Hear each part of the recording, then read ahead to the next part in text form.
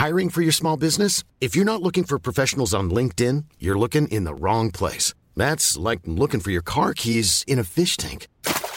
LinkedIn helps you hire professionals you can't find anywhere else, even those who aren't actively searching for a new job but might be open to the perfect role. In a given month, over 70% of LinkedIn users don't even visit other leading job sites. So start looking in the right place. With LinkedIn, you can hire professionals like a professional. Post your free job on linkedin.com/people today.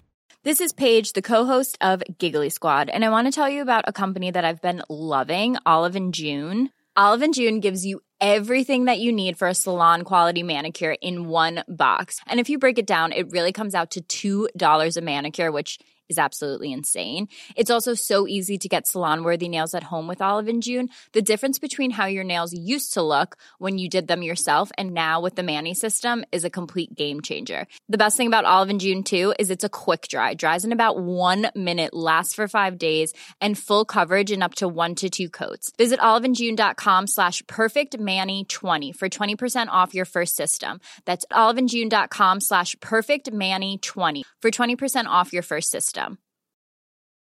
There's never been a faster or easier way to start your weight loss journey than with PlushCare. PlushCare accepts most insurance plans and gives you online access to board-certified physicians who can prescribe FDA-approved weight loss medications like Wegovy and Zepbound for those who qualify.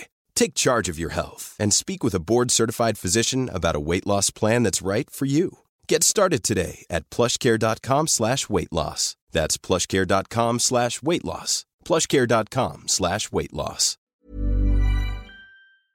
Annabeth Lane, Amanda Hatherley, Bram Lightbourne, Matt Frederick, and Elliot Conklin are now inscribed in the Team Human Book of Life.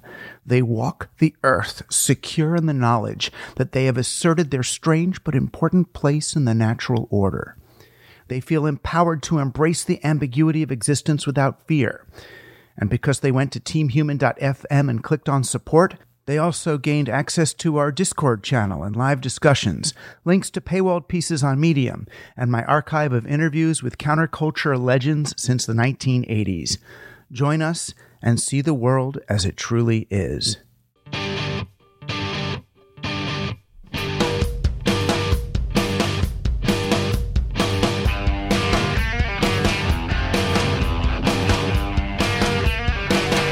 You're on Team Human, conscious intervention in the machine, tech support for reality engineers, and life support for those of us who have been in the trenches too long without a nice, long spooning session at home. We are your spoon, so cuddle up and get some nourishment. I'm Douglas Rushkoff, and you're on Team Human. Playing for Team Human today, library technologist, owner of Metafilter, rural tech evangelist in Vermont, and author of Without a Net, Librarians Bridging the Digital Divide, my friend, Jessamyn West. Most of the people in my community, they don't go online to speak to tens of thousands of people. They're enough in their community in a lot of ways, or maybe they're getting on Facebook and then they don't feel like it's enough because they're comparing themselves to influencers and other people. And I think part of the mission is convincing people it is okay to have just your thing be your thing. Jessamyn will be sharing the joys of hands-on technology education in the public library and how modeling behavior may just work better than scaling it.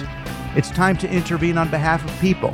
I'm Douglas Rushkoff, and you're on Team Human. So, how are you all doing? I've been so tired lately, and it's not like I got mono or something, just friggin' exhausted. It's like every time I touch technology, it's like touching ground, not in the good way of touching ground, but like all the ions are just kind of sucked out of me.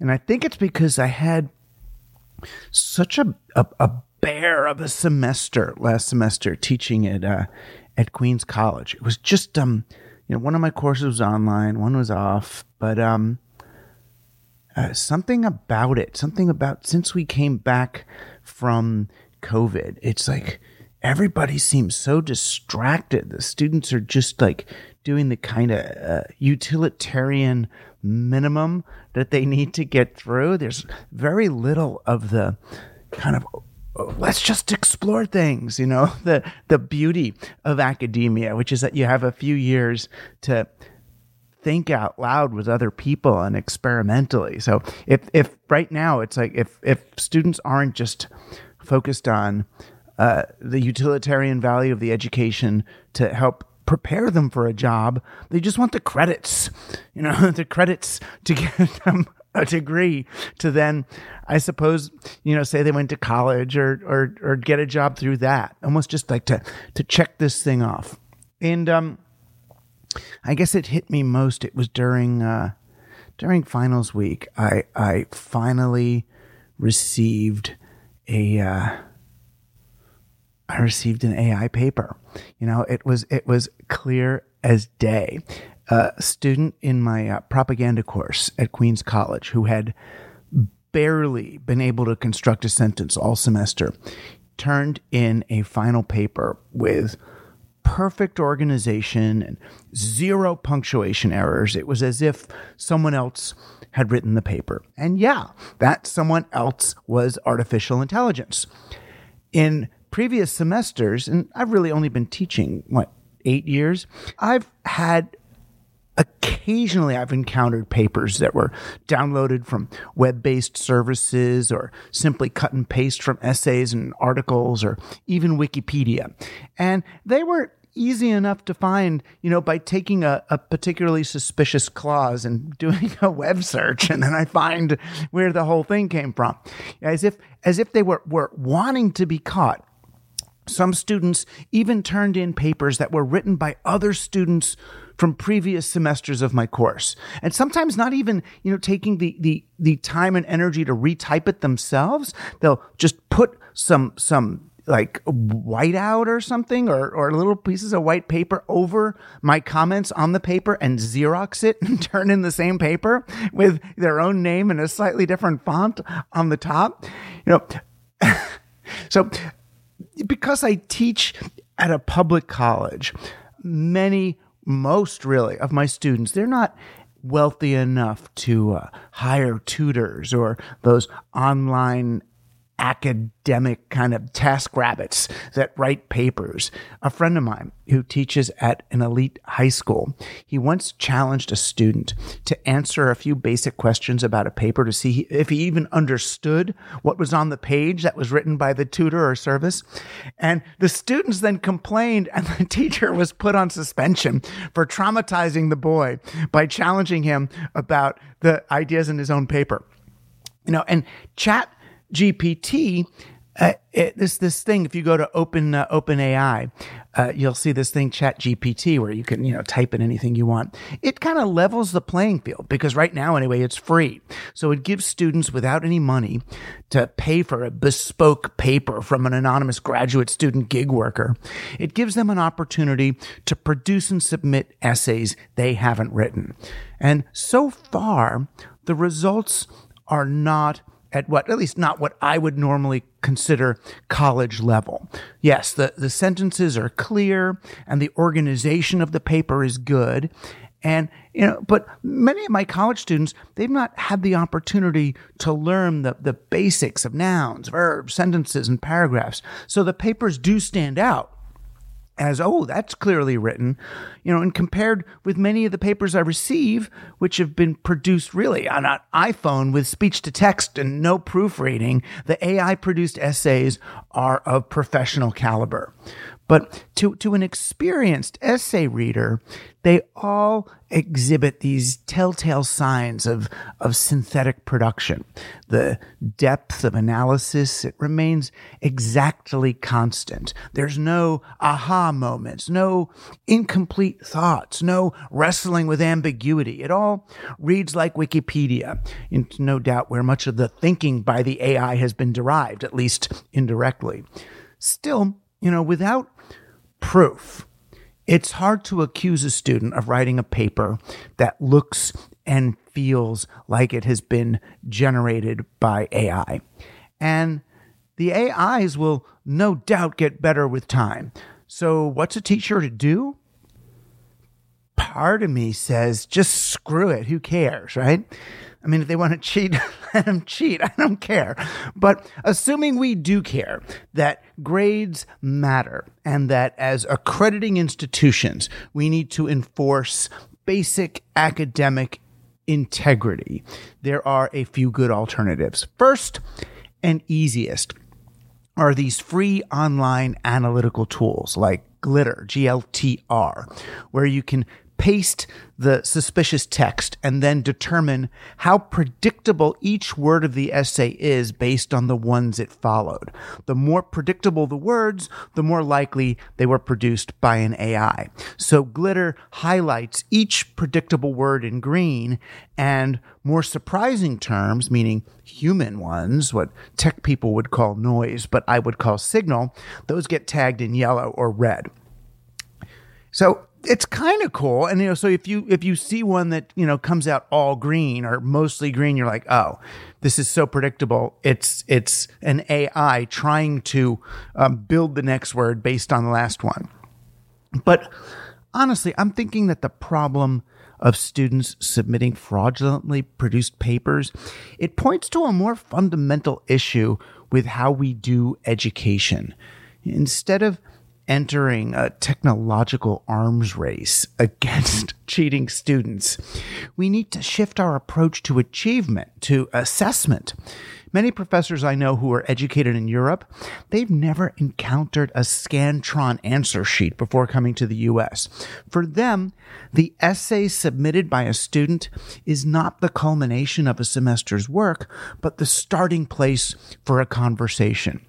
It's as if our whole model of education, with students taking tests and writing essays to prove their competency in order to get a passing grade and credit toward a degree, is itself a one-size-fits-all artifact of the industrial age.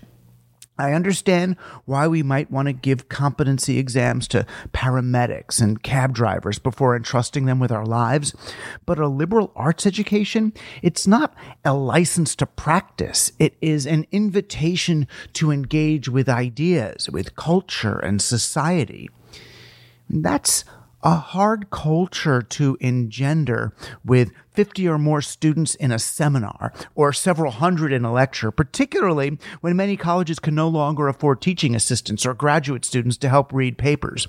It's even harder when students are showing up more for the credit than for the learning. But the only truly workable response to a student population that has turned to AI to produce its papers is to retrieve the time-consuming, face-to-face interaction that, for me anyway, constituted the most memorable moments of my education.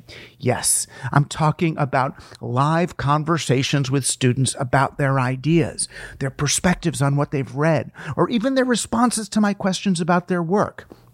In some sense, we can see the way a student has resorted to AI-produced essays as an entirely utilitarian response to an educational culture that has become far too utilitarian itself.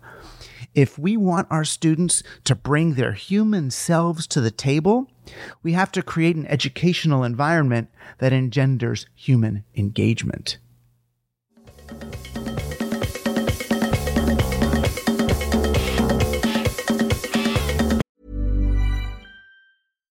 If you're looking for plump lips that last, you need to know about Juvederm lip fillers. With Juvederm Volbella XC and Juvederm Ultra XC, your lip look, whether it's subtle or bold, can last up to 1 full year with optimal treatment and no additional maintenance. Find a licensed specialist and see if it's right for you at Juvederm.com today. That's JUVEDERM.com. Add fullness to lips in adults over 21 with Juvederm Volbella XC or Juvederm Ultra XC. Do not use if you have severe allergies or a history of severe allergic reactions, or if you're allergic to lidocaine or the proteins used in Juvederm. Tell your doctor if you have a history of scarring or taking medicines that decrease the body's immune response or that can prolong bleeding. Common side effects include injection site redness, swelling, pain, tenderness, firmness, lumps, bumps, bruising, discoloration, or itching. As with all fillers, there's a rare risk of unintentional injection into a blood vessel, which can cause vision abnormalities, blindness, stroke, temporary scabs, or scarring. For full important safety information, visit Juvederm.com.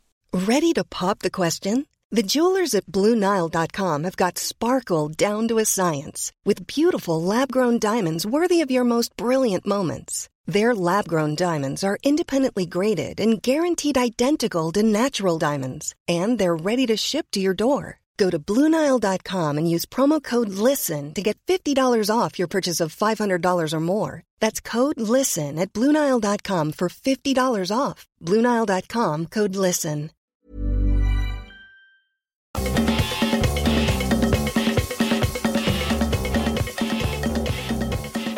I'm delighted to bring you this conversation with Jessamyn West, who I first met through a group of writers maybe 20 years ago, and whose work I've long admired as an example of truly local activism and mutuality that spreads less by scaling than by sharing. The closest conversation I've had to this one was with Vermont baker Suzanne Sloman back in 2018. That's episode 79 for those who want to check it out. The epiphany here is in the texture of the conversation and the very nature of Jessamyn's engagement with the world. The what sure matters, but the part that gets to me is the how. Here's Jessamyn West.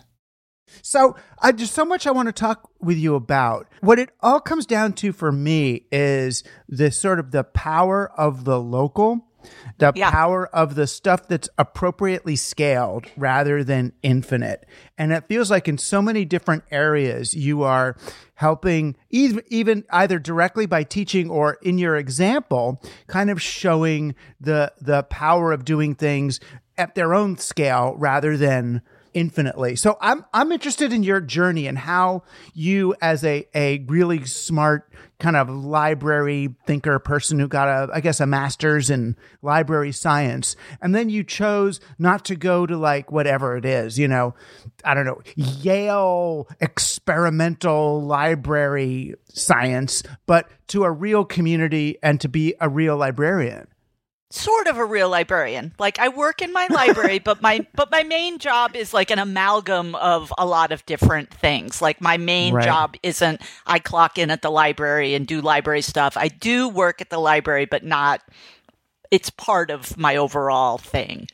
Right. Which is sort of like, and the overall thing is almost like using the library towards like helping people with like careers and technology. And so what's like your official duties are, right, not to sit at the desk and tell people, oh, the Whitman books are over there under the big W. Yeah, I mean, basically, I do a lot of writing and public speaking about library and digital divide topics, but when I'm working at my library, I'm either the sub, because somebody's out, and we have a tiny library. It's got 2.5 full-time employees, and then super part-timers like me, and I basically hang out there on Thursday afternoons and help people with technology, whatever that means. It could be a phone. It could be, most recently, a portable CD player, like a printer, trying to figure stuff out. I got to apply for a job. I got to, get this picture on the internet, whatever it is. And that's the stuff that then you document in the drop-in? That's drop-in on Twitter? That's drop-in time on Thursday afternoons. So these are all people going to the Randolph Public Library, physically, usually, to see you. Yep. Kimball Public Library. It's named after Robert Kimball, blah, blah, blah, blah, blah, one of the old white dudes in town from 1,000,000 years ago. But yeah, and I also help people over email, over Zoom, basically anything except the telephone. Right. And they're cool stories. I mean, so anybody just go to, what is it even on Twitter? What is it called? It's twitter.com/Jessamyn, and it's a moment called Tales from Drop-In Time. It's pinned from my profile, and it's also, I pinned it over on Mastodon too, because, oh my God, Twitter lately. Yeah. Well, that's another whole story, but we will get to that one too, I hope. But is Randolph, the library, Kimball Library, is that like where your like health insurance and stuff comes from? Is that like no, I pay for my own health insurance like a self-employed dork. Really? Oh, yeah. Welcome. Yeah. Yeah. Oh my gosh. Like it's my biggest expense basically. And probably it's going to be my biggest expense after, heating, because we were talking in the pre-roll, like I'm now in a house instead of an apartment with free heat. And it's a thing. Oh, it is going to be. Just watch. And the bigger the house, the more it costs for some reason. I think it's because you're heating more space. Is both big and small in that the rooms that I stay in the wintertime, it's 3 tiny rooms, not the rest of the rooms. And I just tell guests, talk to me in spring before you visit. Right. No, that's smart. That's smart. So you're cobbled together all these other things. I mean, so the big one that, I know, but that's also because it was only 2 years ago, or you bought Metafilter. I didn't even buy it. I was given it basically this summer. It's not, again, like there's 2 questions, right? What do you do in your life and what do you do to pay the bills? Right. And what I do in my life is a whole bunch of things, many of which do not pay the bills. And Metafilter is one of those. Basically, it's had 3 owners, similar to my home, actually. The guy who started it, the guy who got it from that guy when that guy didn't want it anymore, and then me who took it over when that guy was just having a hard time in a whole bunch of ways and was looking to essentially offload it, for lack of a better word. Like, I love the place. Mm-hmm. But it's not like a money generator. It's more of an online community. Right. And for people who don't know, Metafilter came up when, gosh, 1999, last century. Yeah. And it was a big group blog. It was Matt and other friends back when people were doing their own independent blogs. And this was like one of the first where people could blog together, I guess, for lack of a better word. Anybody with an account could make a post and talk about something neat they found on the web. And it's grown since then. There's a Q&A part of the site. People can upload music, talk about television. But essentially, at its core, that's what it still is. Right. And it never did the bad thing. Well, I guess it did the bad thing in little places. But I guess, how has it protected itself from the kind of generic awfulness that seems to wash over other platforms? Is it by maintaining smaller areas, by having moderation, by just community standards? 2 things, I think. Yeah. One of them, real live moderation by adult people, meaning who do it for a job, right? Like those moderators, unlike many other places like Reddit or whatever, the moderators get paid. So it's a professional, and they get paid, real money, what I perceive to be. It used to be a bigger even job that paid health insurance and whatever, but like everything else, it's gotten smaller. And then the other thing is really the only thing we have to sell is community, right? It's not Fako community so that we can sell you cars or soda or, lifestyle nonsense. All it is people who want to be together on the internet, right? It's the corner bar, only there's nothing for sale, basically. Right. But there's also there's a different sense of pressure. Like if you're thinking about, I know they're very different posting styles, but if you're thinking about posting something on the Well, it's basically private because it's a community. You got to pay in to get there. Yeah. You post something on Metafilter, anybody can see it. Yeah. Right. But unless you do some kind of private thing, anybody could see There's no private thing. It's all public thing. But it doesn't have that sense of public pressure. Like if I tweet something, or I don't know what else is out there anymore, or Facebook something, I guess. Yeah. It feels like it's like going on Google or something, where the feeling of being on Metafilter is like it's like it feels slower and contained, and I don't feel exposed there in the same way, and I'm not sure why. Well, I think you have to kind of, it's like small town America, right? You have to kind of find it because it's what you're looking for. You don't just trip over it accidentally and then you show up like, hey, what's all this then? Here's me and my reply guy opinions. You wouldn't be there otherwise. The population skews older. It skews, if not international, at least international tolerant, despite the fact that it's entirely in English. We have not as much representation in the global South as I would want, blah, blah, blah, blah, blah. There's no pictures and the dopamine hit is low, for interacting there compared to Facebook, Twitter, all those places where you get context collapse, but you also get just increasing levels of engagement for fighting with people. And we don't have that. You know, you don't get anything for fighting with people. And I think that keeps people from wanting to go there and just screw around, basically. Right. The flame war is it's not the default posture. And it's not satisfying there. It is not satisfying at all. Trolls don't get traction there. And so as a result, they don't work for the most part. Right. So that's what gives it then this local feeling. It's interesting what you were saying about you don't just stumble across it. And it starts making me think about the difference between, and now I'm sounding really old, but the library versus we like are Google. Old, Douglas. Oh, okay. That's what it is. But the library used to have this thing in front with drawers called the card catalog, right? And it was, you've heard of them. I have one in my house. We all do. Okay. Okay. But, you know, it was this thing and you'd go in. So I was interested really in Edward Albee, this playwright who wrote Who's Afraid of Virginia Woolf and great things. And I would always go in the library under Albee, pull out their A drawer and look under Albee. And from there, you can have this kind of hypertext adventure, seeing a card with a number, and then you go to that number or other thing, and then you see the other things around it. And you end up, once you get to a second or third order of like search away from the first card, you find a tributary of knowledge to the thing. And it takes that effort. Or you went to the Reader's Guide to Periodical Literature, right?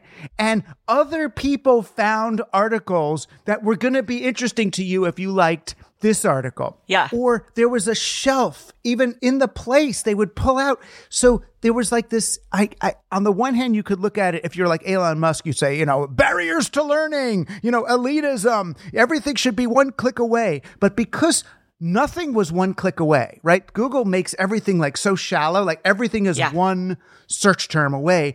But the library, it created this like local nooks and crannies. And once you're there, the other people who found that book are kind of safe on a certain level. Well, we call it serendipitous discovery, right? I mean, you say you're old, sort of, but realistically, for people older than us, libraries had closed stacks, and you didn't have that. You know, that was a revolution in librarianship. Is that true? They were closed? Yeah, I mean, and in fact, many libraries still have some stuff that's closed, that's archival, right, and some stuff that's open. But it used to be in the public library, even you'd have to like bring a little slip up to a person, and that person would go get it, and so you wouldn't get to see the stuff that was next to it on the shelves. And it's an argument for not using offsite storage, this serendipitous discovery, which is Thomas Mann was one of my favorite Librarian of Congress worker guys who was really like an OpenStax advocate and was cranky about it. And would talk about what is lost when you don't have that ability to find your own tributary, as you say. And I mean, to kind of call back to what we were talking about earlier, drop-in time, one of the things that's cool about it is multiple people with different technology concerns are sitting next to each other in the same room, and they learn from one another, right? It's not just everybody's in the waiting room and one person comes in at a time. Everybody's sitting there messing around with their phone, and they notice what other people are messing around with their phones, and they learn a little bit more about the tech environment, not just about their particular issue with their particular thing. Right. And the genius, if I may say so, the genius behind it is it goes in multiple directions. First, you're creating a local technology culture. So you are grounding people in technology as a helpful community rather than assholes or moneymakers. And that's the way it felt. Internet people, cranky internet people and technology helper people who are not often helpful. Like, that's the stereotype, right? It's a dude barking at you that you're not doing it right, and then you feel bad about it, and then you walk away thinking computers are hard, that guy's a jerk, it's not for me. And my point is, it's for everybody. It is. And in the old days, if I may, the internet was, until AOL plugged into Usenet, right? And all the newbies came in looking for porn. we welcomed every noob who came in and showed them the ropes and talked to them, and even if a person would say something stupid, you wouldn't just kick them off at first. You'd go, we don't yell at people. I mean, Flame Wars on Usenet were epic, though. So, that's true. But they were gorgeous. They were gorgeous and epic, though. It was like, Mark Derry or it was like Christopher Hitchens level flaming that almost deserved a place in our culture. But it's doing that live. But then when you post it on Twitter, each of these interactions, you're sharing the actual content of, I didn't know. Right. That's the thing I should get rid of on my phone to make more storage. There's actual tips I use from it because I'm a tech genius, right? I'm supposed to be, right? And I would say every week there's a tip in there of something that was like, oh, that's... Right, that worked a different way than I thought it did. Well, especially for smart people. Many of the people I work with are very bright in their area, and tech is not their area. And so you can kind of, once the penny drops, they're just like, wow, not only is this for me, but I can massage this to solve my problems. Right. And, you love to see it. Right. So you're doing an extremely local, real world thing, thinking, you're only going to reach 8 people in a day, but then you reach however many tens of thousands with these things. But then more than that, more than the actual content that we're getting, you're also sharing, what if I set up a drop-in time at my library? Or, I'm never sure. Have other people modeled it? Yeah. I think a lot of people often have questions about how to do something similar because, it's pretty successful around here. I've been doing it for 15, 16 years. But I've never been able to make a full-time job out of it. And so I think part of what people are concerned about, the library pays me to sit in a room whether people show up or not. And because libraries are often really tight with money, because it's the public's money, so of course they should be. Having somebody sit in a room where they might not be doing work, so to speak, can sometimes be a complicated value proposition, right? And that's tricky. But I think we see a lot of libraries that do a lot of different versions of it. I think the biggest thing to me that's novel and interesting, well, 2 things. One, that serendipitous people near each other so that everybody kind of hears about it. I tell them, look, show up with a problem to be solved. This isn't class. And then the other thing is, once I talk about it on the internet, technically I could be talking to the people who are making technology hard to begin with. And maybe they think about what would it be like to try and click the little menus on Facebook if my hand were shaking? That would suck, right? I never thought about it because my hand doesn't shake because I'm a 30-year-old white man from Silicon Valley. Yeah. Not that people aren't working on that inclusion work, but not enough of them are for sure. Whenever I go in the library now, I always think, if we didn't have libraries, how would we sell the idea to today's society? I don't think they would do it. I don't think you can get around the copyright issues the way we did originally, which is the thing that allows us to do public lending in the first place, right? You see the ebook marketplace and it's ridiculous. And libraries are fighting with publishers all the time to make it work out right. Yeah. But I think market forces would make it impossible, much less the fact that it's essentially socialism. Right. But how many libraries are there in the country? 50,000 libraries or something? I think there's 60,000-ish librarians. And for example, Vermont has about 680,000 people and we've got 184 libraries. And that's the most per capita of any state in the country. And it depends if you count public, academic, school, blah, blah, blah. But, not that many as these things go, but they do an awful lot of, for lack of a better word, business. And it's amazing, but it's under the radar because we're not always great self-promoters. Right. But then there's so now there's this battle and I was on one side, but then other people on the other side are telling me I'm on the wrong side that, Brewster Kahle and Internet Archive, and he's trying to do this open library thing. I worked for Open Library when Open Library was getting started. And the idea is what? That they're basically buy a book, they scan it, and then they make it available one at a time as a digital book online. Yeah, it's called CDL, Controlled Digital Lending. So basically, they have the book. They are a library, technically by the laws of California.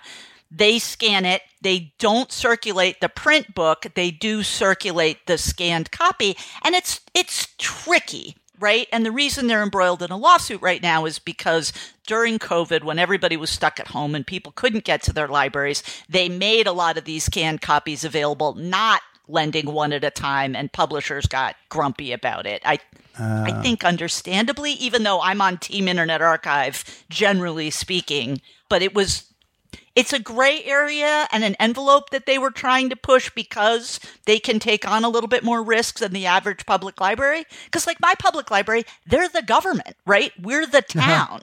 If we take a risk and we misjudge it and there's a legal problem or a situation, we've endangered the town, and we can't.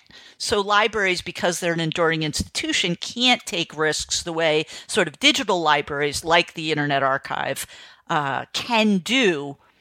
And it's an open question. Like, people have healthy debates about controlled digital lending, and I think those conversations are good to have, because otherwise everything's dictated by publishers who are, again, trying to sell you something. No shade, but it's a different perspective. Right. And I guess it depends. If things were voluntary, it would be different. I mean, my goal when I write a book is I want as many friggin' people to read it as possible. Right. Sure. Worst case, I'll pay. It's like, I did that to mine. I bought my copyright back from the publisher for my book about the digital divide so that I could make it available for free online.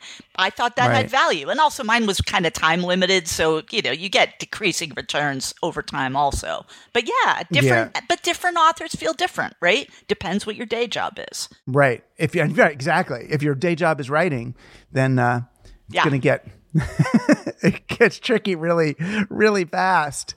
I mean, luckily or for not, I mean, I found other means of support, which then lets me do whatever, podcasting, Medium, whatever exactly, it is. Right? I mean, for me too, Metafilter. Like, Metafilter's not probably ever going to be a revenue stream, but I believe it has value in building community and community engagement and giving people places to get their questions answered online outside of sort of the capitalist marketplace. That's my joy, and it's nice to be able to do it. Yeah, it's funny. I was writing a piece about, Twitter, because, Elon Musk was saying how, he's going to step down as CEO. And I was like, well, what would I do if I was CEO of Twitter, I would, want to take the lessons from Metafilter and Reddit and Wikimedia and see if there's some way to create a community of, do you think some of the lessons of Metafilter could be applied to Twitter if if Metafilter just bought Twitter, right? For $1? Yeah, with our no money. But I mean, I think the rule, I think one of the guidelines is moderation works, you just have to pay for it, right? One of the things everybody wants is they want an algorithm that can do moderation, and they want it to work, and they want it never to work against the people they're trying to protect. But in point of fact, people who know how to gamify stuff often weaponize algorithmic moderation against the people it's designed to protect, and then you get exactly the opposite of what's supposed to happen. So theoretically, Twitter had a great trust and safety group. They just needed to have 5 times as many people, 10 times as many people, right? There were some smart people working there, but they were overwhelmed, and they had a bunch of dudes in charge who honestly didn't care. I think if you care, that's the first step to working on the problem. But you see Wikimedia having the same but different problem, right? Their problem is there's sort of longtime users who are kind of constant low-level missing stare problems. And because they're so run by the community, as opposed to Twitter that was very hierarchical top-down, they wind up in a jam because they would have to change the fundamental structure of how enforcement works in their community in order to be able to really have a place where marginalized people feel safe. And it's awkward as hell, right? I don't envy them trying to thread that needle. And everybody on the internet's like, I know how to fix this problem for you. And they don't. Right. The way I said to fix the problem is get rid of the algorithm. So you just see the stuff that you subscribe to, and people who subscribe to you get to see you, and then take 50-60% of the budget, consider yourself a publication, and get editor standards and practices. Get editor, moderator, humans, just pay them. Before Twitter went public, it was making $2 billion of revenue a year. That's as much as the New York Times. I can't even get my head around that. Yeah. Yeah. For 140 characters. That was before 280. That was at 140 characters. It's like, that should be fine. We did it. We win, right? Right. But there's no moment of we win in Tech Brohood. Well, and, going public allows rich people to get richer. And of course, that's why they head in that direction. I think the big question becomes something like Wikimedia Foundation, which is not created to make rich people richer and was never intended to run like a business. What's getting in their way? And, bureaucracy may be part of it. Like, I believe everybody there is committed to working on the problem. The other question I often have is, how much of getting it wrong is okay, right? Like if only like 0.1% of like Twitter's marginalized population was getting sort of worked over by people weaponizing algorithms, that's not acceptable, right? But you're never going to make everybody happy. And so how do you figure out exactly how to do that, right? We deal with this at Metafilter all the time. Like, somebody gets kicked off of the site for being transphobic, but they can come after us with like DMCA takedown requests that could really do some damage to the website. And so you wind up having to figure out how to be nice to not nice people, not letting them back in necessarily, but at least kind of talking to them about how to not please take down the site. And they're angry and they're upset. Even if they have noxious opinions, they're still people with feelings. And humanizing terrible people is a really bad downside of how you have to, I believe, do effective moderation. And you can't talk about 100% of that without then having to fight with people about the fact that you're humanizing terrible people. You know what I mean? It's right. Weird. It's a weird bind. Right. And there are people who don't understand quite why what they're saying is so awful. Lots of them. Lots of them. And it's not because they're evil, but it's like even smart ones who are like, oh, you really kind of Evola, you're kind of into Evola now and you're going into a difficult direction. Well, or just understanding your position has nuance. There are a lot of people who don't get the nuance of discussing issues that are complicated. And then there's extremely online people who absolutely understand all the nuances, but some of them are cranky that other people don't get it.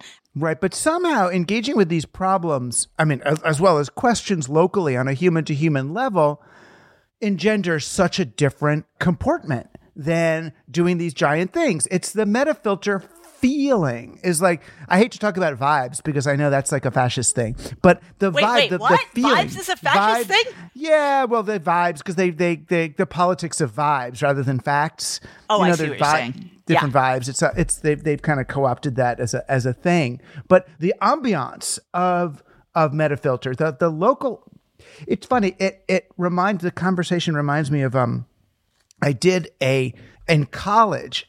In my directing class, I did a mini production of Peter Handke's play "Offending the Audience," which is this crazy play. I'm familiar with Handke, but not that. It's this crazy thing. It's basically a manifesto that then you get actors to perform while they're trying to offend people in the audience. And we did it in the class, and we took like my directing teacher had done a play that semester that was a really kind of a silly version of Sam Shepard's Icarus's Mother. And we took the poster of it and tore it up in front of him while we did a satirical rendition of some of the scenes. It was this crazy thing, and everyone's getting upset. And then we end with like the Beatles, "All You Need Is Love," and everyone hugs in the middle of the room. And we're all crying because we'd just been through this crazy semester together and we offended everybody, but then and I remember the teacher saying, if this is the only theater you ever do in your life and this is it.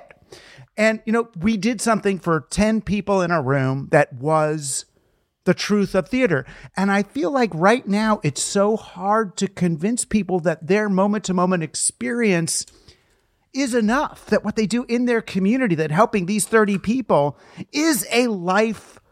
It could be your life achievement, that you taught 30 people how to read who wouldn't have read otherwise, that you know what I mean? That you showed that if you were a regular librarian, whatever that means, just showing people that you showed a kid, like the librarian in high school who found out I was interested in theater and showed me Harold Clurman's book on directing. She said, "Douglas, we've got a book here you're going to love." Yes. I don't know. Maybe she ordered it for me. I have no idea. But she found a book. She changed my life with this book. And this woman in Larchmont Library, it was enough. Well, and when I was a kid, too, there was the librarian who was like, it's fine if you read above your reading level, just you should know some of these topics maybe don't make sense to you. I mean, I was so lucky. I had parents who also supported this. But I mean, I think that's like, it's Hanukkah season, right? And there's that sort of Dayanu. I'm probably not even pronouncing it right. It's a word I know from reading. But that whole like Dayenu, Dayenu, thank you. Which is actually Passover, but it's close enough. But I just mean that concept. The concept of it would have been enough. Yeah. And I think about that a lot because most of the people in my community, they don't go online to speak to tens of thousands of people. They're enough in their community in a lot of ways. Or maybe they're getting on Facebook and then they don't feel like it's enough because they're comparing themselves to influencers and other people. And I think the small towny thing that I think we get from Metafilter, that I think I also get from my small town, I do think part of the mission is convincing people it is okay to have just your thing be your thing. I spend a lot of time at Drop-In Time telling people they're not bad people because they can't figure out a shitty website, because they feel that's what you need to be doing because they see it on TV, they hear it from other people, they get barked at by their kids or their grandkids. And I'm like, no, you can take apart a tractor engine. Sir, like you have some amazing skills. You just don't have this one, but you can learn this one. What's my luck with a tractor going to be? Give me a break. Like, let's move forward, But I think having that approach to it, so we're not comparing ourselves to the big city. So we're not feeling like we are not enough is part of the challenge with, teaching people anything, but technology especially, because it feels like the future and people feel like they're not in it.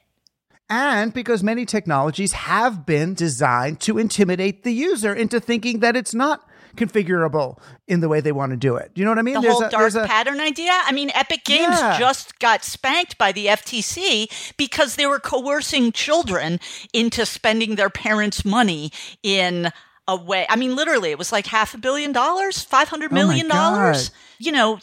Children were accidentally spending money or feeling like they had to, take steps in these games, in Fortnite and these other games, because Epic's job is to make money for Epic, right? As much as their community creation, as a side note, it's not their main thing, right? And I think that's really the difference, right? What's your main thing? It's funny. You're making me think of when I was a kid. There was a guy on TV named Soupy Sales. I know Soupy He had a Sales. kids show. And he got in trouble, ultimately kicked off because he did this joke where he said, okay, kids, I want you to take $1 from your mommy's purse or your father's wallet, put it in an envelope and send it to Soupy Sales. And he did the address, and all these kids did it. I remember hearing about that stunt, and, Shel Silverstein made a joke about it in his Uncle Shelby's ABZ book about going into your parents', your mom's purse and getting money and sending it in. But yeah, I mean, the thing is, if you have technology do your dirty work for you. I always talk about like it takes economies of scale, which are like, oh, hey, we can help more people get access to more things this way, into economies of hassle, right? Or economies of coercion where you can rip people off at scale, which is what, many businesses would love to be able to do to the extent that they can do it without oversight, because that's how you make money nowadays, right? It's all about scaling up your nickel and diming of people. And, it's not ethical. It's not strictly ethical. I mean, one could argue about whether there's any ethics under capitalism, but that definitely is less ethical than other non-ethical practices. But at least those tech companies were tech companies scamming people with platforms and apps. Whereas now we're in an age like with FTX where you can have a tech company that isn't even a tech company. That's basically, we're just going to sell the symbols of technology without, this is not even a bad application. I can't even explain that story to people, right? All I can say is there's this young man, the press thought he was a genius. He was a he was not even clear about what he was doing. He ripped off people at scale. And there were so many middle people in between this kid sitting at home playing video games while he's supposed to be in a meeting and the very real people who invested money that they're never going to get back. And that remove, I think, is partly why, you know, it encourages more people to do more scams, right? You never come face to face with the person who's ripped you off. There's not a risk that somebody's going to come to your house. I mean, like I was talking about, you know, the local people, I was worried they would come after the very real library, you know, or my very real home address is on the internet. You know, nobody's going to want to come to Vermont and give me a hard time, but it definitely is something I think about if I'm thinking about getting involved with some kind of dispute or, you know, interaction with bad people on the internet, you know, telling Elon Musk I think he shouldn't be CEO of Twitter. But, you know, when you go to scale, if there's very little for humans to have to do, like Twitter or Facebook or whatever, you can scale a whole lot. But if it's not even real, you can scale infinitely. And what these folks did was leveraged against leverage. They kept staking things and going meta on their own thing. And it was so odd to me that I felt like, and I see lots of things, oh, the poor victims, the poor innocent people. And it's like the poor innocent people were people who thought they could put their money into something and get $1 zillion back for nothing. They know it's a token, right? It's a matchstick. It's a virtual matchstick in a POW camp. And on some level, I'm like, well, kind of tough, you know? I mean, if it never worked, people wouldn't continue to be doing it. The whole issue is sometimes it works, right? I mean, a lot of the early NFT people really did make a lot of money with nothing. It's just that then the market collapsed, the bottom fell out of it, and, you know, it wasn't going to happen. But those early people got to keep that money. If you invested in Bitcoin at the right time, you could make a lot of money with nothing or very little money. And everybody thinks maybe I can be that guy, you know? Maybe I can get in and get out while the getting is good. Stock market, you know, depending. GameStop, if you invested in GameStop at exactly the right time, use the Robinhood app. Like, we can all make a list of ways that did work for some people. And some of that I liked, you know, because there are these I enjoyed bad watching guys. Some of it, yeah. Because all those bad, whatever they are, hedge fund guys shorting this little company that's just trying to sell video games to kids. That was mean. And then the kids fight back, you know. It was hilarious to watch, and watching, like, you know, little Reddit armies. But it's less funny if the little Reddit army becomes the little Kiwi Farm army and they, you know, stalk trans people all over the globe, right? And that becomes the awkward thing. Like, the economies of scale, they can be a force for good or they can be a force for evil. I think the question is, how do we encourage more people to do that in a force for good way? And what do you do about the people who just really want to, like, sow chaos and become either a force for evil or become a force for, you know, ultimately dehumanizing at least some of the people who deserve not that? Well, I want to talk about the most important force for good in your life, which is mosses. I'm really interested in and mosses. I miss them so much. Yeah, so I'm confused. I'm very new to mosses. I'm not new to mushrooms. I consider myself like a mycopunk now. I'm really into mycelial networks. The way Deleuze might have been into the rhizome, into mushrooms. Because they talk, they share, they've got intelligence, they innovate. There's like one big network. They transfer they're like the Jews of the plant kingdom, if they were. You know, I have a good movie to tell you about slime molds, if that is how you feel. Yeah. Slime molds, but slime molds are fungi. Yeah, no, exactly. Yeah, slime molds. Yes. Well, tell us all. What is this slime molds?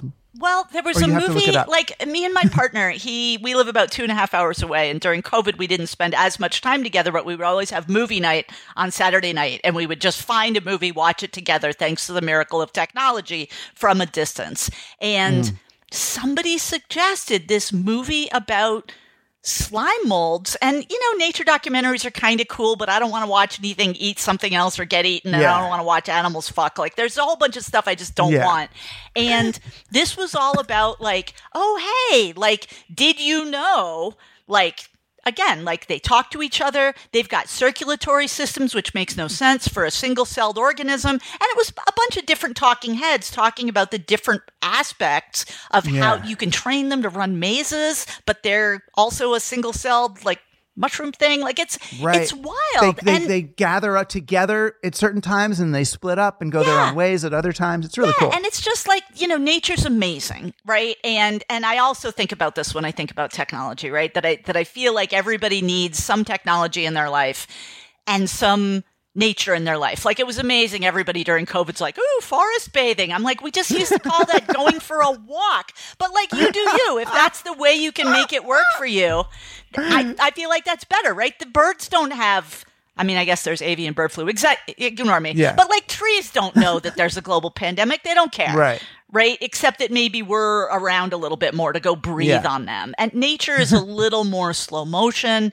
It can encourage us, I feel to be a little bit more slow motion. And so when I lived 2 blocks up the road and lived closer to the forest, because I was literally on the edge of a forest where I could have walked for several miles before I got to the next non-forest, which was so cool. Now I'm 2 blocks from that. Right. You could go looking at mosses, looking at lichens, looking at stuff. And moss is really hardy. So before I became sort of a COVID home gardener, like I think a lot of us did, I would make little moss terrariums. You grab a little moss, you get some little rocks, you get some Spanish moss, you put it in a jar, you put in some water, you put the lid on, and you leave it alone for a year, right? Or maybe really? 6 you don't have months. To water it. Not really. They become their own sort of internal. Wow. They sort of stay that way, but it's a little bit of green in your house. It's a fun thing to think about and look at. They photograph cool. So if you're somebody who wants to keep up on social media, people like to look at them and they, give you a little thumbs up-ish. And if you're somebody like me who you live alone, you don't really have a job that you go to, you don't have any kids, you don't have any pets, you don't cook. I cook, but not Instagram food cook. Yeah. It's a nice way of being able to connect with something you think is beautiful and interesting. And then I got more interested in, bryology and the whole world of moss and lichens, which is kind of interesting. Are they plants or are they fungus? Lichens sort of behave like a fungus. Moss, technically, it grows in a substrate and doesn't become its own substrate. So, more like plants. But I think a lot of that animal kingdom we're confused by, right? Because we thought you we mean knew. The classifications that they came up with are not real? I would have to go look. All taxonomies are essentially wrong, right? Yeah. Just by benefit of being taxonomies. Yeah. They're maps. They're not the territory. Yeah, exactly. And I'll be honest, the answer to that question, I would have to look it up to be sure. I'm not 100% confident. One of the great things about being a librarian is being I don't know, I'll find out. Right. Oh, you've got access is the Tough main for thing. podcasts, though. Yeah, but so you walk around in a forest. If you see a moss, on a tree, like a big furry thing, and you pet it, is that bad for it? No, not usually. Because like funguses, they are colonies, right? And so theoretically, they're all connected and whatever. It's bad for it in the way that walking outdoors is bad for the things under your feet, but it's touching it. It's not like a baby bird, right? Where it's all right, you touch the baby bird and the mom won't be able to exactly. smell it. Or, you got your who knows? human oil I don't even on know. it. Is that even true? I don't know. Someone said that to me when I was I touched a robin's egg, and the mother of the kid across the street said, "You just killed a baby bird." People who talk like that to children have something else going on, honestly. Well, They're not the bird I was saviors. 6 by then. I was 6. I was old enough to know better at 6. Yeah. Oh my gosh. Yeah, that was mean actually. Yeah. I think about that a lot, right? I spent a lot of time this morning thinking about spelling, right? Somebody emailed me about something. They misspelled my name, which is in my email address. And I was just like, bleh. And then I'm like, is my reliance or noticing of really is me being very objective and prescriptive about spelling, is that my own way of differentiating and being judgy of other people, or is it still okay to think that people who can't spell aren't putting in the work, right? And I have those questions a lot because around here you get a lot of people who do you compost? Do you live life in this way? Do you still eat white sugar? Do you buy from Amazon? And it's not just Vermont, it's everywhere. But I think a lot more people concentrate in Vermont because those distinctions really matter to them. But then I feel like it's good to interrogate kind of what's behind those, right? We saw a lot of people during COVID. I mean, this is super tangent, but, talking about, look, those delivery services, on the one hand, you might be like, go to the store yourself. But on the other hand, you're like, hey, if you're a person with disabilities, those are lifesavers to you. And they enable you to live your life more fully because you can get other people delivering. Everything's complicated, right? The nuance we were talking about before. So I think about that with spelling myself, and like it is TikTok and TikTok's automatic putting of captions on things that are going to be spelled correctly, helping us not rely on spelling as a differentiator between people as a not putting in the work aspect. Right. I know. It's such a pet peeve. I see even good friends, very college educated friends spelling lose, Loose. I don't know why it's everywhere now. And I actually just got spell corrected.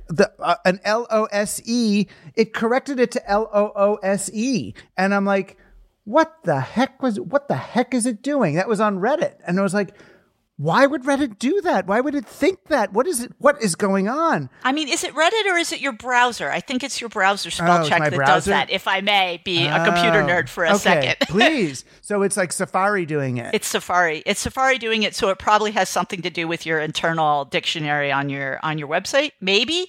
But yeah, I mean, for me, like my iPhone capitalizing God every time I want to use the word God in a sentence, I'm like, how dare you? Like that's a cultural leap. That's not a spell check, But, exactly. I remember in the old days, Microsoft Word would, if you typed the word Jew, it would underline and say vulgar. Offensive. Yeah. Yeah, offensive. Yeah. Yep. I'm not using it that way. Don't worry. I remember. I am a Jew. Oy. But yeah, again, that's why context matters. And it's relatively impossible to get a sense of context, or what we've been calling local, in these internet spaces, which is why you've got to bend over backwards then to sort of, I think, is give the benefit of the doubt to pretty much everybody in every circumstance. Well, and that also becomes, again, like a nuanced position, right? I helped the American Library Association with their online code of conduct a couple years ago. And one of the things that we kind of grappled with as a topic was, a lot of the people who were creating it together initially were like, hey, acknowledge that you may feel uncomfortable in some of these discussions. And like, that's one thing to talk. If you're talking to me, a middle-aged white lady who, comes from a fairly privileged background, relatively speaking, but should I tell like a woman of color who's getting somebody talking down to her about her own lived experience that she needs to feel uncomfortable? I don't know how I feel about that. I'm not sure that's appropriate. And so benefit of the doubt, I think, and, Wikipedia's got assume good faith, right? And I think it's always a good starting point, but I also think, at what point do you have to be like, this is the same internet argument with not the same internet dude, but a different internet dude? How much do I need to assume good faith and discuss sort of trans 101 issues with them when they keep correcting the pronouns that I put in this article, which is what that person wants for themselves, right? I don't know. But it takes more time. And I feel like that is one of the other essential parts of this. Putting in the work, taking the extra time. We don't feel like we always have the time. And I think that's what's required in order to make these things work better. Yeah. And it's hard to have the time even. Everybody's got 6 jobs and then the kids and then this. And even their entertainment time, if that's what it is on these services, it's rushed. It's like, how many tweets do they, scroll through? Or right. I mean, a lot of people talk about the endless scroll being one of the things that sort of contributes to our sort of constant ambient social anxiety, because you never get to the end, right? And you're always feeling like more. It's like you can scroll Facebook forever. You don't get to the end of Facebook. And I think for a lot of people, that makes them feel unsettled.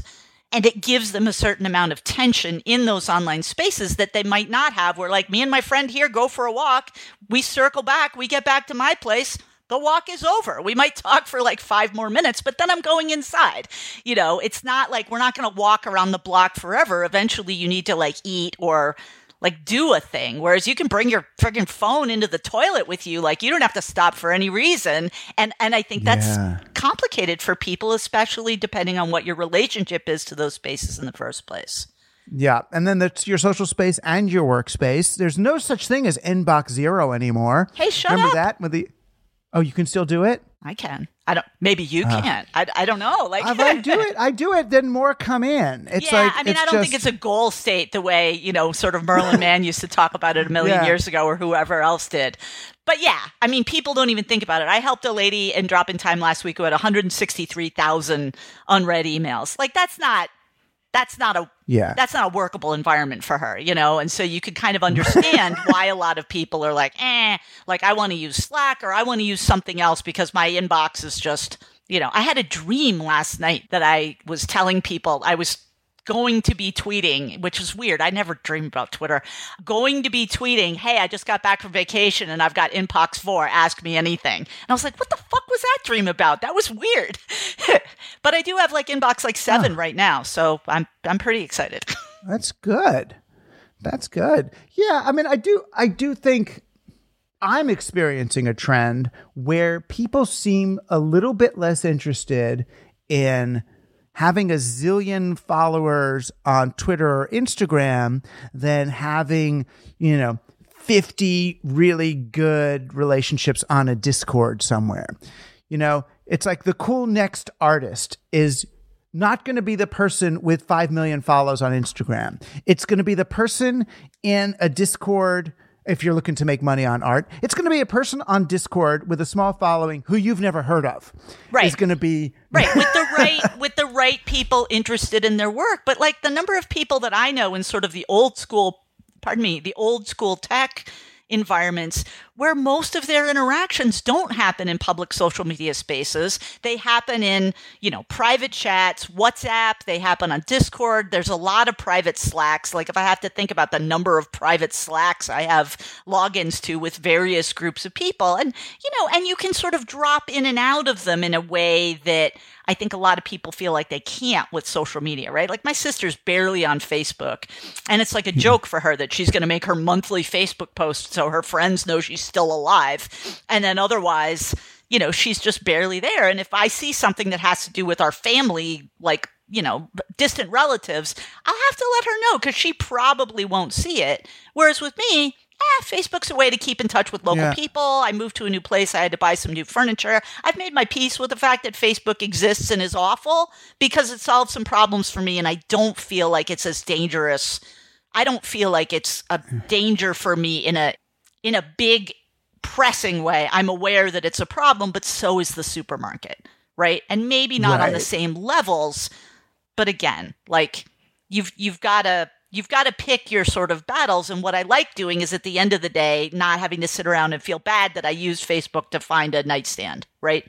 I'm okay with it. Right. And I'm not saying that it's harm-free either. But when I look at 2 years later or 3 years later, when I look at a movie like Social Dilemma, and I see, these brilliant wizards who manipulated human consciousness and now they've woken up to their evil and they're going to turn all of their genius toward good. I'm like, I don't know. I think like we're maybe on some level blaming these technologies a little bit too much. They're not that magical. I mean, I get it. Kids are depressed and there's people cutting and it does engender anorexia and all these other kinds of things. But the idea that these are, true, behavioral finance mind control apparatus, the sort of Manchurian candidates that are every kid that goes on TikTok becomes a programmed drone. It's maybe giving them too much credit, right? Yeah.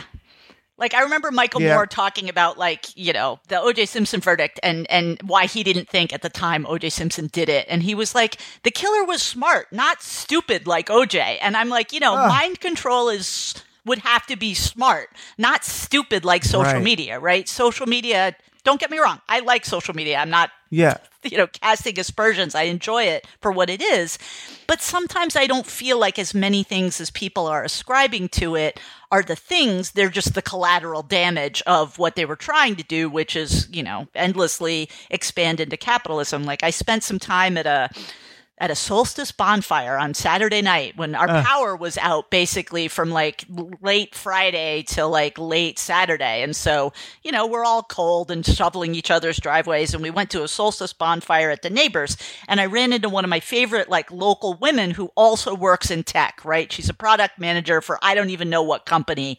And there's not a lot of people here that work in tech. There's more people that have online jobs, but not people that work in tech. And we're talking about this and that. And she had a friend visiting from Seattle. Her friend from Seattle doesn't like Seattle. Too many, rich tech people she doesn't enjoy.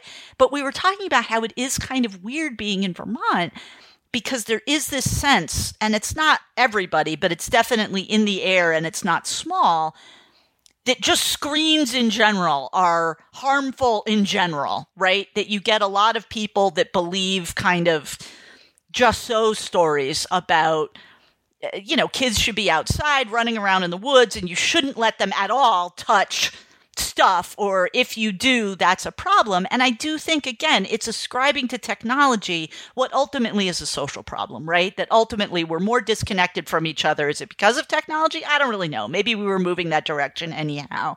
But then we're blaming one thing in specific and not all the larger things in general that I feel like are part of it. And then what it means is for the people who do find that technology solves a problem for them or helps them connect to people, I mean, especially, again, like marginalized groups where maybe there's nobody like you in your town, but you can get on TikTok and find 1,000 people like you. That's magic. Yeah. But then they get some judgy person telling them that if they're on their screen, there's something wrong with them. And it's awkward, right? And one of the things I try to do is like aim for kind of a middle ground and having some positive talk about technology that isn't chirpy, like, oh, it's great for everything, but that helps contextualize it within our lives and not contextualize our lives within technology, because I think that way lies madness, Yeah. It's funny, as you talk, I'm also thinking of what you were saying earlier about that the things that don't really need to occur in public versus, a lot of things can happen in a Discord or on a Slack or somewhere smaller. And on the other hand, it feels like everyone and their sister has a podcast. Everyone has a this. Everyone has that. So many people have so many things. There's so much media that we're finally in the place where people used to say, like if I said I wrote a book or I do this or I listen to that, someone would say as if to disparage it. They'd say, well, if that's so great, why haven't I heard of it? Why haven't I heard of it? And Awful. Now I feel like no one can say that with a straight face anymore because there's so much. And I hear someone says, oh, you haven't heard of that. I'm like, no, what? And I accept it because I know there's 700,000 billion things that of course I can't. And that then returns us back to the old days on a certain level. Now I need who's going to guide me through this? Who's going to curate? Who's going to be my librarian to, artsy lefty podcasts? Or who's going to help me through, I want to learn about 1970s anime. And you know what? I'm going to have to find area experts again. And Google then we're back maybe to the good isn't old the days. path. I mean, we've been watching people leave Twitter for like Mastodon or whatever. I've seen a lot of people from sort of my old cohort starting their blogs up again. And I'm one of those like, cranky oldsters who never stopped writing to my blog. People just stopped reading it. And that's okay. It's not for them if they didn't want to read it. But I enjoy that, right? That people can see themselves as content creators on a larger scale, not just feeding content to a social media platform that doesn't care about them, right? You can host your own WordPress instance. You can pay for your own website. You can do something that if Twitter decides to ban you tomorrow for no reason, you've still got your things. And I feel like returning to that as a value, as a thing we care about, is great. And also, oh my God, do I love, we were having latkes with a whole bunch of friends the other night and Sunday night, and everybody was talking about the things they'd been sort of watching, reading, or listening to, and it wasn't just all shit you heard on NPR or VPR, which it used to be, and I didn't like that, because NPR, VPR isn't my area. It's fine if it's other people's, but that whole idea that, of course, we all value this, and of course we all listen to this show, and of course we all, it's like watching the New York Times get their ass handed to them. I don't mind it, right? Because it's giving them too much power to determine what people are going to talk about. And I really like people being able to find their stuff and not feel like just the most popular stuff is what most people are watching most of the time. It's nice, right? The era of the people who just watch the daily news at night and get sort of the talking points for the next day. We're moving past it, and I, for one, welcome that because it wasn't great, especially when we turned to, as the news got shadier and shadier, and more just big pharma press releases and stuff, it became less and less useful. I mean, we've still got a daily newspaper, or not a daily, what am I even saying? We've still got a weekly newspaper in my town, that's written in my town, and it talks about town. Select board meetings. Nobody cares about that except the local people, but the local people care a lot. And how great that we can get that information without having to go to the select board meetings because they're deadly dull. Yeah, no, and it's back. I mean, again, it's back to the good old days of the net when we all had our own little HTML websites. Everyone had a different interface. Everyone was interested in different things. And it was like the early net celebrated the weird. And then it became increasingly kind of generic and conformist. And I feel like it's bifurcating. It's breaking up again. And there's more people. There's more people with access. There's more people who can take part. There's more people who could create and be a part of that and who demand more in terms of, being civil and respectful and reasonable online. And I think that makes us better people, frankly, not worse. You know what I mean? I'm a big code of conduct fan because I think setting expectations helps us all meet each other in a place that we agree on. It's not just dictated by the people with the money, the power, or the loudest voice. Right. You don't need your proof of stake to participate. Yeah, exactly. I guess I'll tell everyone all your various web addresses and things, but is there a place you want people to go and look in particular right now? I mean, the big thing I always tell people is hey, get your public library card. You never have to go there again. You can get ebooks and crap right in your house if you don't like going there.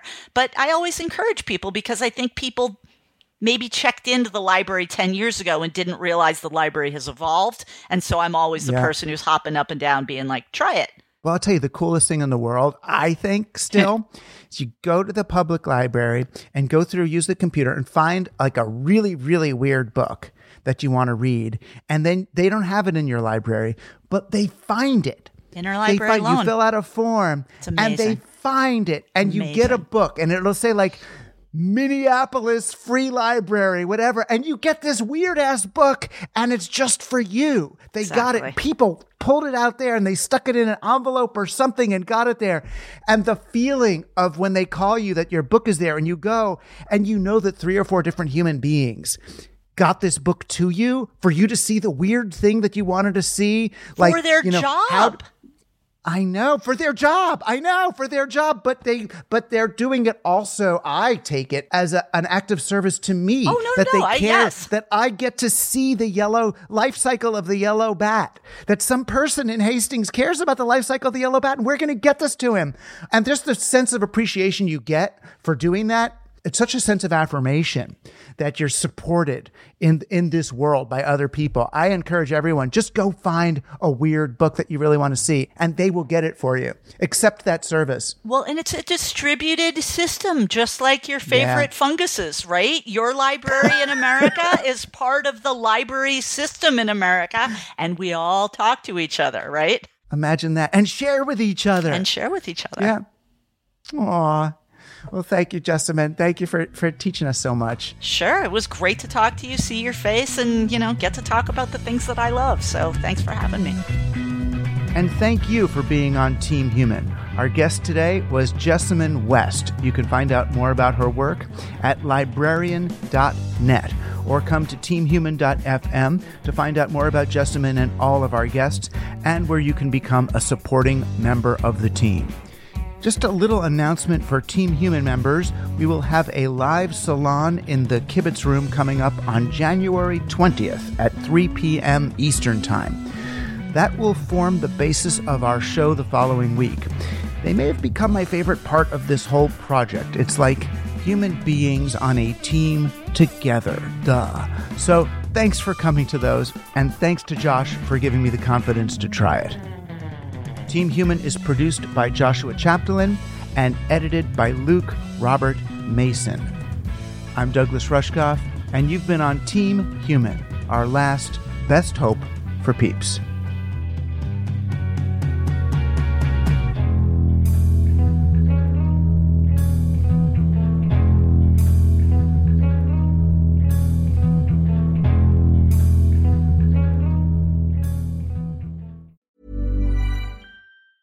Mom deserves the best, and there's no better place to shop for Mother's Day than Whole Foods Market. They're your destination for unbeatable savings, from premium gifts to show-stopping flowers and irresistible desserts. Start by saving 33% with Prime on all body care and candles. Then get a 15-stem bunch of tulips for just $9.99 each with Prime. Round out Mom's menu with festive rosé, irresistible berry chantilly cake, and more special treats. Come celebrate Mother's Day at Whole Foods Market. Planning for your next trip?